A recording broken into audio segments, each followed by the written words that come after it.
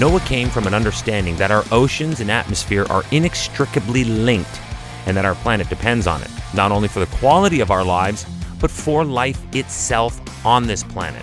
Hi, I'm Chris May, writer, producer, and host of This Day in Weather History, now in its second year from the Weather Network in Canada. NOAA was officially founded as the organization that it is today back on October 3rd, 1970, this day in weather history. In the years since its merger of science offices, NOAA has become a world-class science agency that analyzes and monitors everything from the floor of our deepest oceans to the surface of our nearest star, our sun, because everything matters. But its roots go back to the 18th century, and it involves a weather nerd who would go on to become President of the United States of America. For the third sitting President of the U.S., the weather held a curious fascination for one Thomas Jefferson as he made regular weather observations in a journal. He bought his first thermometer while working on the Declaration of Independence. Perhaps you've heard of it? No, he was not out shopping for a snappy new pen or a bow tie or a top hat. No, it was a thermometer. And then shortly after that, he purchased his first barometer. In 1807, President Thomas Jefferson founded the U.S. Coast and Geodetic Survey as a survey of the American coast to provide nautical charts to the maritime community for safe passage into American ports and along our extensive coastline. The actual Weather Bureau itself was founded in 1870, and then 100 years later, groups were merged to form what is known today as NOAA. The idea was logical. The ocean and the atmosphere are inextricably linked, and we depend on it, not just for the quality of our lives, but like I said off the beginning, for life itself. So, together with the U.S. Commission of Fish and Fisheries, we had the organizations that were America's first physical science agency, first agency dedicated specifically to the atmospheric sciences, and first conservation agency. Put together, they made up NOAA. The year was 1970 when all of this came together under one magnificent umbrella. Welcome to year 2 of this podcast. Right now, you're listening to the full version of today's story on your favorite podcast provider. But there's also the daily podcast video short. They're shot right here in my podcast recording studio, so you get that perspective. But oftentimes, they will include visuals from that day's event, from when it happened, in weather history. So after listening to the full story, go check out the podcast video short on television or online anytime at theweathernetwork.com/weather history.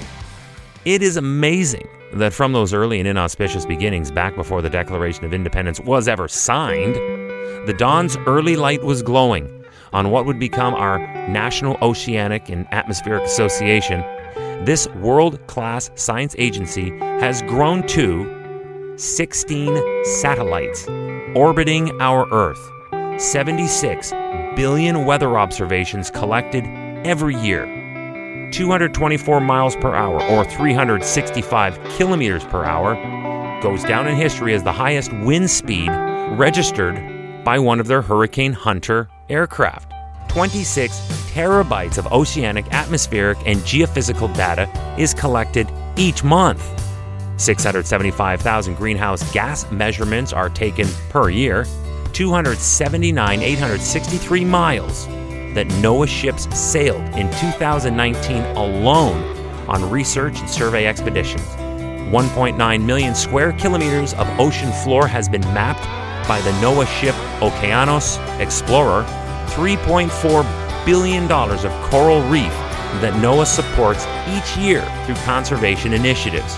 And NOAA researchers recorded the first sounds of the epic Mariana Trench at a staggering and crushing depth of 36,000 feet or 11,000 meters.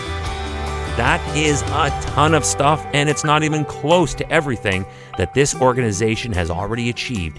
And it became a real thing. October 3rd, 1970, this day in weather history.